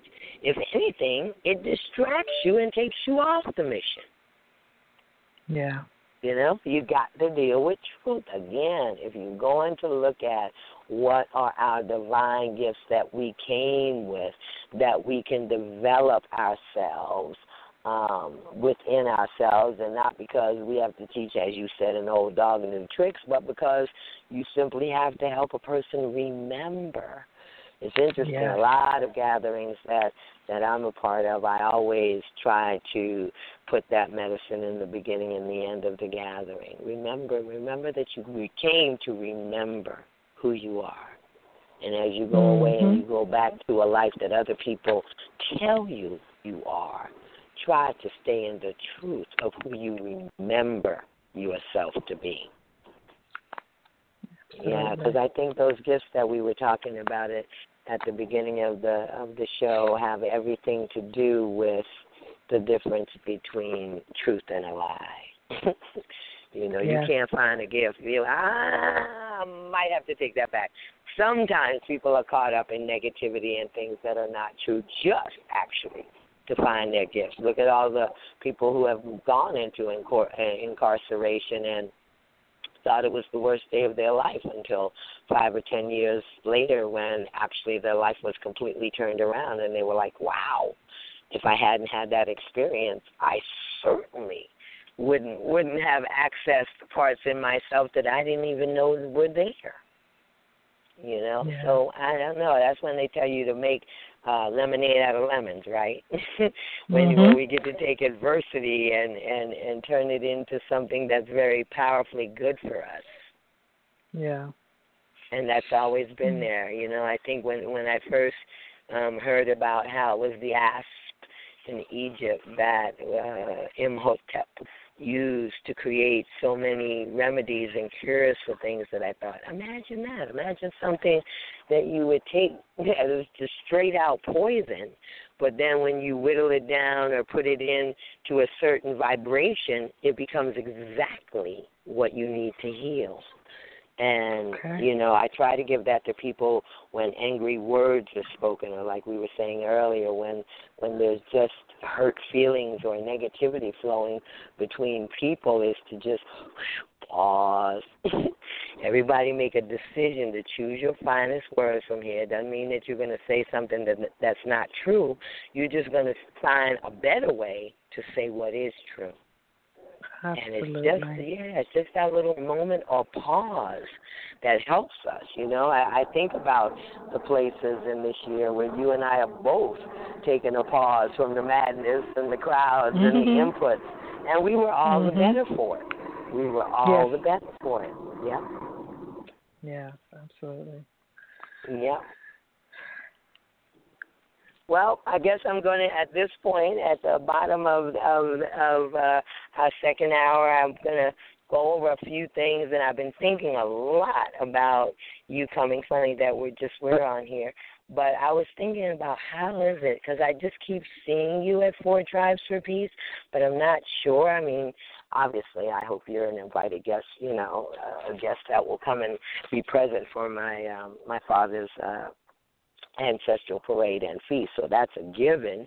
But then I thought about, what if because they've been talking about like doing a night carnival or a night market in the Ville this summer, where people could, you know, maybe have tarot deck readings or shell readings or whatever, because people, you know, come to do more than thump and bump and have a drink. And so I was thinking maybe that's the thing, is that some area of Four Tribes for Peace has many different divination systems from many of the different cultures. Wouldn't that be like really interesting? You know what I mean? Like in the Native American area, if there was a lodge where you could go in and sit with the medicine man or woman or an elder, and you know, in the African section, you could go with a diviner, or you know. I thought that was pretty hot, so I'm just putting that out there. You might run that up by your ancestors in your next conversation and say, well, what is it I'm supposed to be?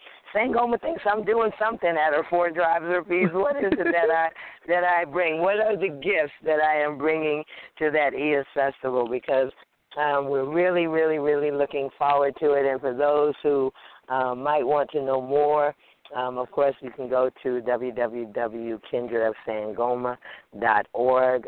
We are looking forward to this week. We'll be up at the Firefly Gathering right outside of Asheville, North Carolina, and really, really powerful gathering.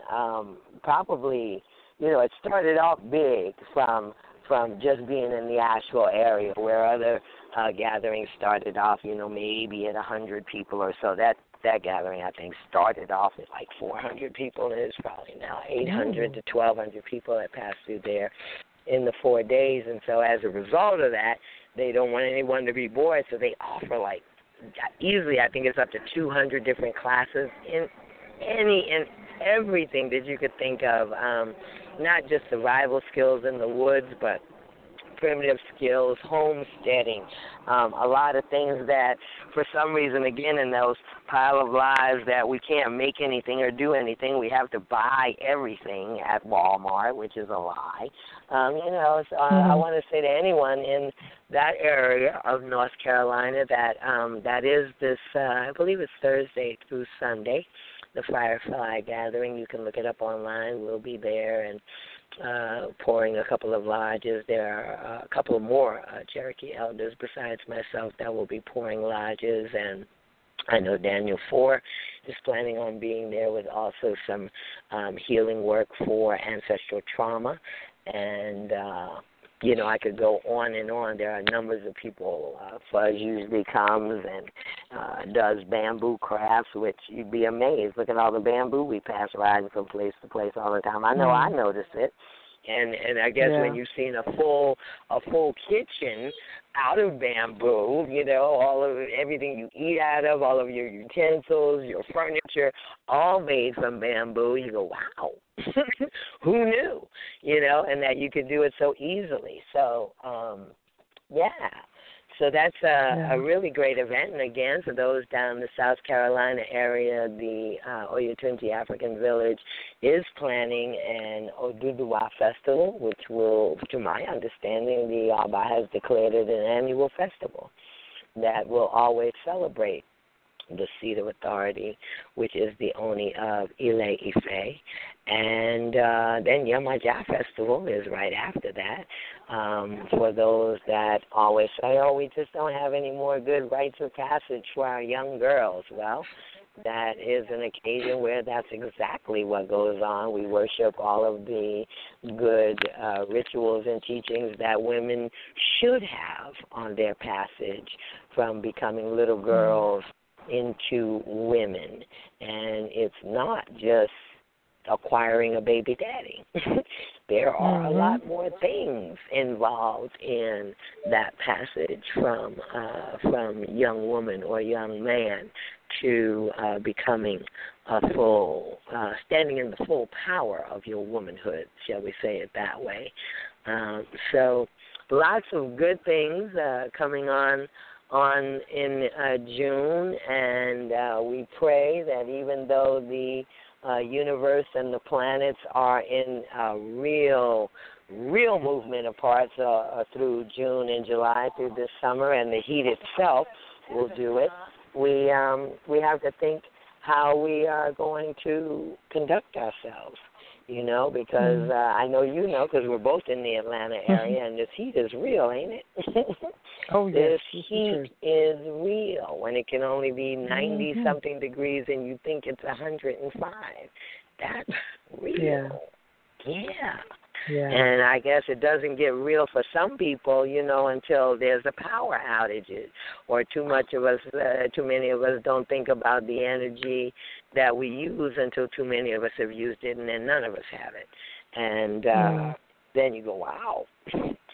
Well, you don't realize how addicted you were from moving from the air-conditioned house to the air-conditioned car to the air-conditioned job, until some of that's taken away. And what are our tools for bringing our body temps down and keeping us from getting a heat stroke? And because it just seems more and more. And think about our elders. Can I say that out loud one time? Think about your elders that, don't have caregivers that check in on them in this heat, and whether they're air or they have at least a fan, because it just seems like we're losing more and more elders in the winter and in the heat of the summer from sheer neglect, from sheer the case like so many nursing homes and places where our elders are put in now. Is that, do we have a call? Is that you, Brother Ken, saying we have a caller in there? Yeah. No, maybe Hello? not. Hello. Well, we do. Welcome to Sister Queen's Rise and Shine. Who are we speaking with? My name is Miss Lisa. Miss Lisa. Yeah. Oh, wonderful. Welcome. And where are you calling in from this evening? I live in Illinois, Chicagoland area. Wow. Well, interesting. And where are you? I'm in Atlanta. This is Sangoma, and we also have on the line Her Grace Ifa Sade, who gives us our oracle at the top.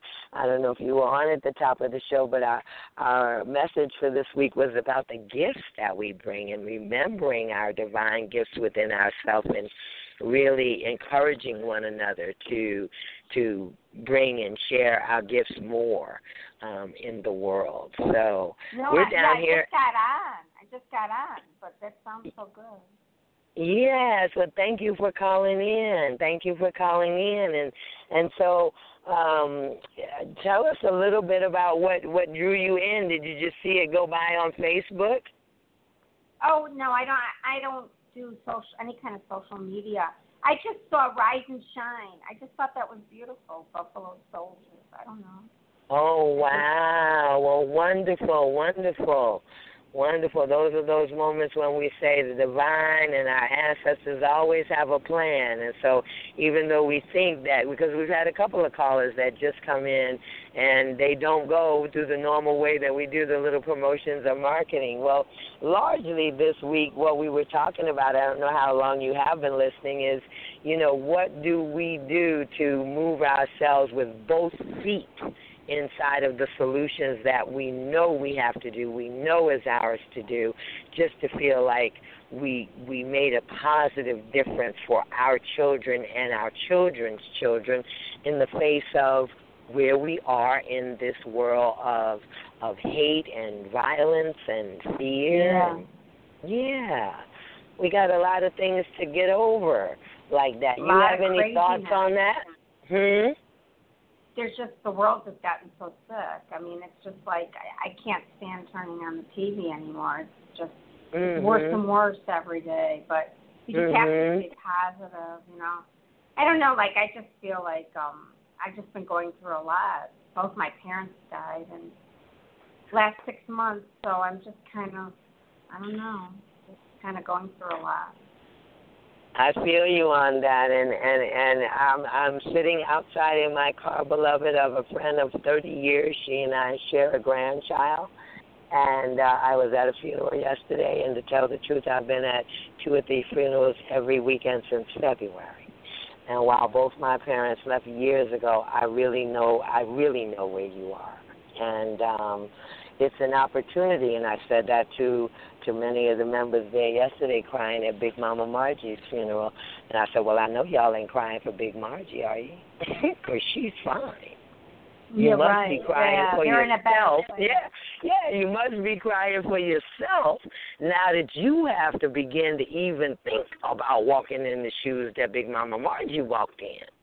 And so that's a little bit of it. I just want to share that with you that, wow, I mean, your mother, I can't even describe that, because when my mother left, I mean, literally for like the first month, like my belly button felt different. I felt like I like my whole anchor on the earth had left. But ultimately, I think you begin to really look at yourself differently.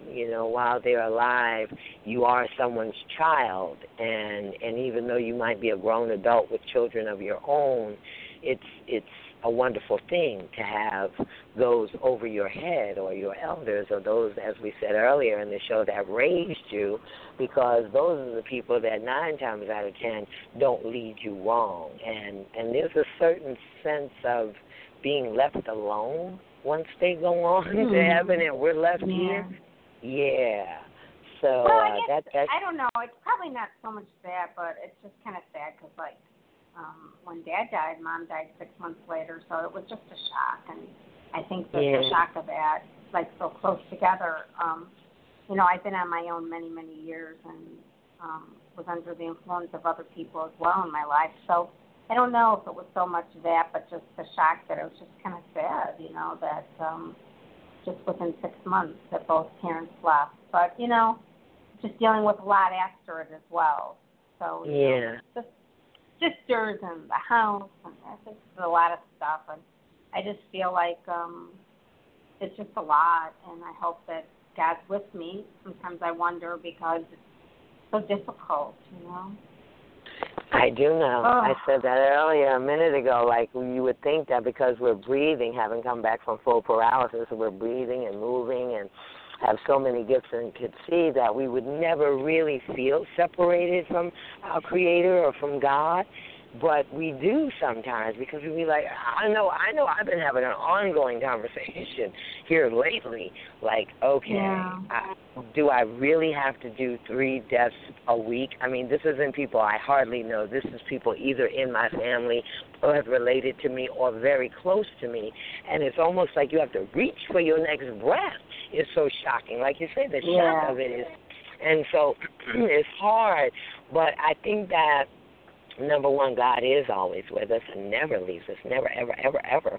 Because unless, but he's not answering to me. I've been asking him what to do, and I feel that I'm caught, that I have situations and that I just don't know the answers right now. So I guess he's telling me just to wait and be patient, and it's a hard thing for me, you know, because the emotions after your parents die.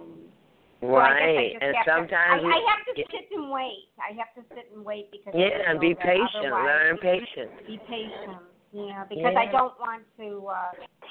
I've got to do the right thing and help out and just do things the way they're supposed to be done. But there's a lot of chaos around me and just darkness, and I just have to, I think, separate from it all and just kind of just wait for the answers, because I feel that I don't know, pretty much, like I feel like it's out of my hands. There's not much I can do right now. That the death of them just happened so suddenly, and just, I don't know. So I guess I just have to wait for the answers, right? Like, I think sometimes you want the answers right away when you're going through a hard time. Mhm. I said it just a minute ago, is the way that Burger King has spoiled us. You know, we're supposed to have it right now, and we're supposed to have it our way, when in fact that slowed down process where we get pushed to a point, like you get real clear that you're not in control, that you're not in charge of anything. You get real clear about that, and then you say, well, what if I chose to just follow my bliss? What if I actually went toward that which does my heart good today? If all I could do is, and what is that? Is that getting in my garden? Is that digging in the dirt? Right. Is that playing some music that my mother or my father really loved? Is that taking a Calgon bath and getting away? Huh? Yeah, that's beautiful. That's what I did today. I went walking, and I went to, honor the Lord at church, and I think like, just like you said, living in the moment, and just, and it's a good thing. You sound like you're really smart. Yeah. Well, but it's a good thing. It's not so much smartness or intelligence, but think about it. Jesus really didn't have a home either, and yet and still he moved every day. Every day his foot were divinely ordered of the Lord, and he moved to a different mission. You know what I'm saying? And so I think about that a lot. Not only Jesus, but Buddha, many prophets that have come and left from the earth. They weren't guided by the earthly, agendas on the television or on the machines. They were guided by something from the inside. And I think that, what you've been going through of that, and my standard still is nothing happening. What am I supposed to be doing is exactly what you needed to slow down enough to pay attention to the things that are really important. They didn't seem important a minute ago, but I bet right through here they're going to get really important, because you have to have something that is truth in the midst of chaos, because we are all sitting in amazing levels of chaos at this point. And to just get in that place where we can hear that still, small, quiet voice within, I don't know. To me, that's everything right through here. Right. Yeah. I believe that too. And, it helps a lot to realize that this things always happen for a reason. You know what I mean? So. Yes, they do. Everything happens for a reason. And when we don't understand God's time, and my grandma would tell me, don't try and get up in God's business, because he didn't need your help to raise the sun up today. That's what she would tell me, because she didn't like no little children to think they knew anything like that. And she would say, well, I wonder what you're doing up in God's business today. He didn't need your help to raise the sun today. And it's so true. And sometimes how do you separate? So how do you do that, though? Like, because I try, like, sometimes I feel I mess with God's business, and it's kind of destructive for me, and I can't do it anymore, the last 3 months since after my mother died, I feel like I've just went through so much with it all, and I just can't do it anymore, because I can't mess with it, you know what I mean? So I do. like not mess with it if you feel like you need to, like you need to take control of it. You got to stop, and this was the point that Grace and I were speaking of earlier. You definitely have to stop and ask yourself, is this mine to do? And if you can't get a clear answer, an unction, something inside of your belly that leads you saying, no, I need to do this, and it might be a little hard for me to do it, but I'm gonna do it anyway. But then, like you were describing that point at which we're in stuff, and we don't seem to have any of the answers. I will clearly get to that point where I will say out loud, okay, this must not have been mine to do today because I don't literally know what to do. And I don't want to make matters worse than they are, so I think I'm going to stay on the pause button. I'll know when I'm supposed to start in this area again. Maybe there's something else that I should put my mind to instead of worrying over this thing that I don't know all the answers to or I can't do it. Maybe the reason I don't have 26 answers over here is because this is not what God was asking me to have my mind on today. Exactly. Oh, my God, you're so smart. Oh, my God. Yeah. Is your name Queen Mother? No, beloved, I am not the Queen Mother. The Queen Mother actually, and of course, this program started in January, and her husband, who is sitting there, the engineer, working how we do this, she went to heaven very suddenly on us. See how a mission can be done? Maybe about 2-3 months ago. She went to and joined the ancestors herself. Her name was Darlene Dawson. We miss her very much, and she was my co-host as this show started on. So no, I'm not. Yep, I'm the Queen Mother to 11 grandchildren, my 12th on the way, but I am not Queen Mother for real blog radio. That would have been Darlene Dawson. My name is Sangoma. And I'm sorry, kind of, that you're not on the Facebook. But if you would like to talk with us further in between the shows, you could go to Kindred of Sangoma. Sangoma is Sangoma, and it's kindredofsangoma@gmail.com.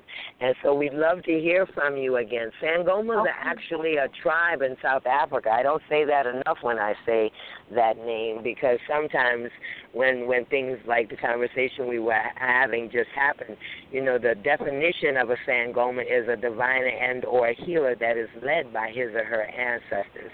So a lot of times I might not know, but I give thanks for one of my gifts that God gave me to be able to keep your mother and father right close to me. You see what I'm saying? And so I'm convinced about that, beloved. I'm convinced that if you couldn't hear what was the next part in your environment there in Illinois, by whatever means you came to this radio show and I could speak something to you that I didn't have any way of knowing, then you would know how close your parents. Yeah, you would know how close your parents are. Do you think they're in a good place? They absolutely are. You see, to be absent from the body is to be present with the Lord. Isn't that what you learned? That's what I learned. To be absent from the body. I believe, and they're together, so that's the main thing. And they are together. That's exactly right. Your mother no longer wanted to be in this place without her beloved. And so there's that. There's that. And when you look around in our world, for God's sake, when you even look in the direction of Orlando today, you would say, yep, and she was right to say so. If she had a choice, and I said that to someone else's mother who left, my sister-in-law across the street, she left about 2 weeks ago. And very suddenly. Oh, my God, very suddenly. I've really gone to 2 to 3 funerals since they found my cousin dead in Buffalo on February 17th. Like, my birthday was the 26th of February, and by the 27th I was in Buffalo because I was his last living relative to take care of that. And from that moment on, they've been coming in 2s and 3s every week.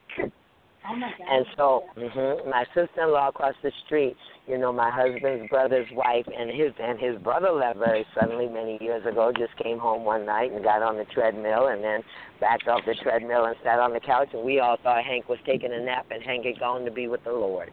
And his wife, just that quick, You know, I saw her at graduation. Wow. We both have grandchildren. Yeah, I saw her at the graduation at the school on Thursday, and by Saturday night after my granddaughter's high school graduation, I'm seeing the ambulance not even the ambulance, a fire truck. And when I saw the fire truck and didn't hear no sirens, I knew right then, because I know she had been having a little heart trouble. I said, something's up with Mary. And by the next morning, they said that she had already stopped breathing. They weren't going to keep her on the respirator, and she was gone. And I love her oldest. Yeah, I love her oldest daughter so much. And I said to her, I said, beloved, now let me tell you something. Much as we're going to miss your mother, do you understand that if God and your daddy came knocking at her door, much as she loved her children, that was a no-brainer for her. She was going to go with God and her husband. That was like a no choice. And I would say the same thing about your mother.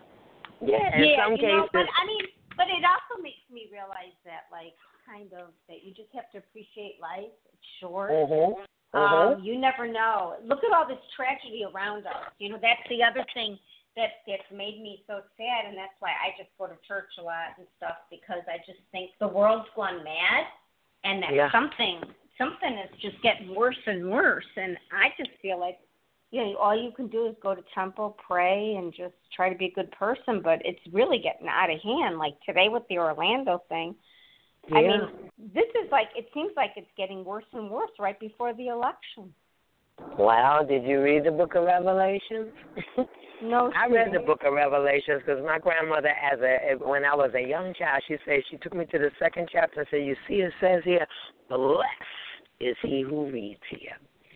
And so, give thanks for old people like that told me to live every day as if it were my last. Mm-hmm. Because the old and the sickest are not nearest to the grave. Yeah. And so this is what gives us that peace to choose our finest words and give as much of our heart as we can and be the best person that we can be in every moment, not when it's all peaches and cream and everybody's smiling, but in those tough moments, like this morning in the gas station where a woman just came whipping around the corner and literally almost ran me over.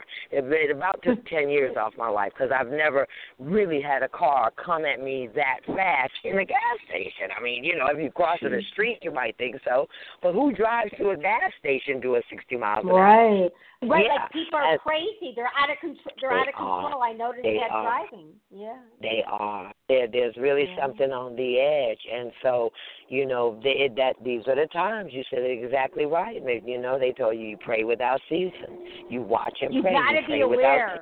And you've got to be aware around you because there's so many crazy people, and it's really out of control. Do you think it might get better?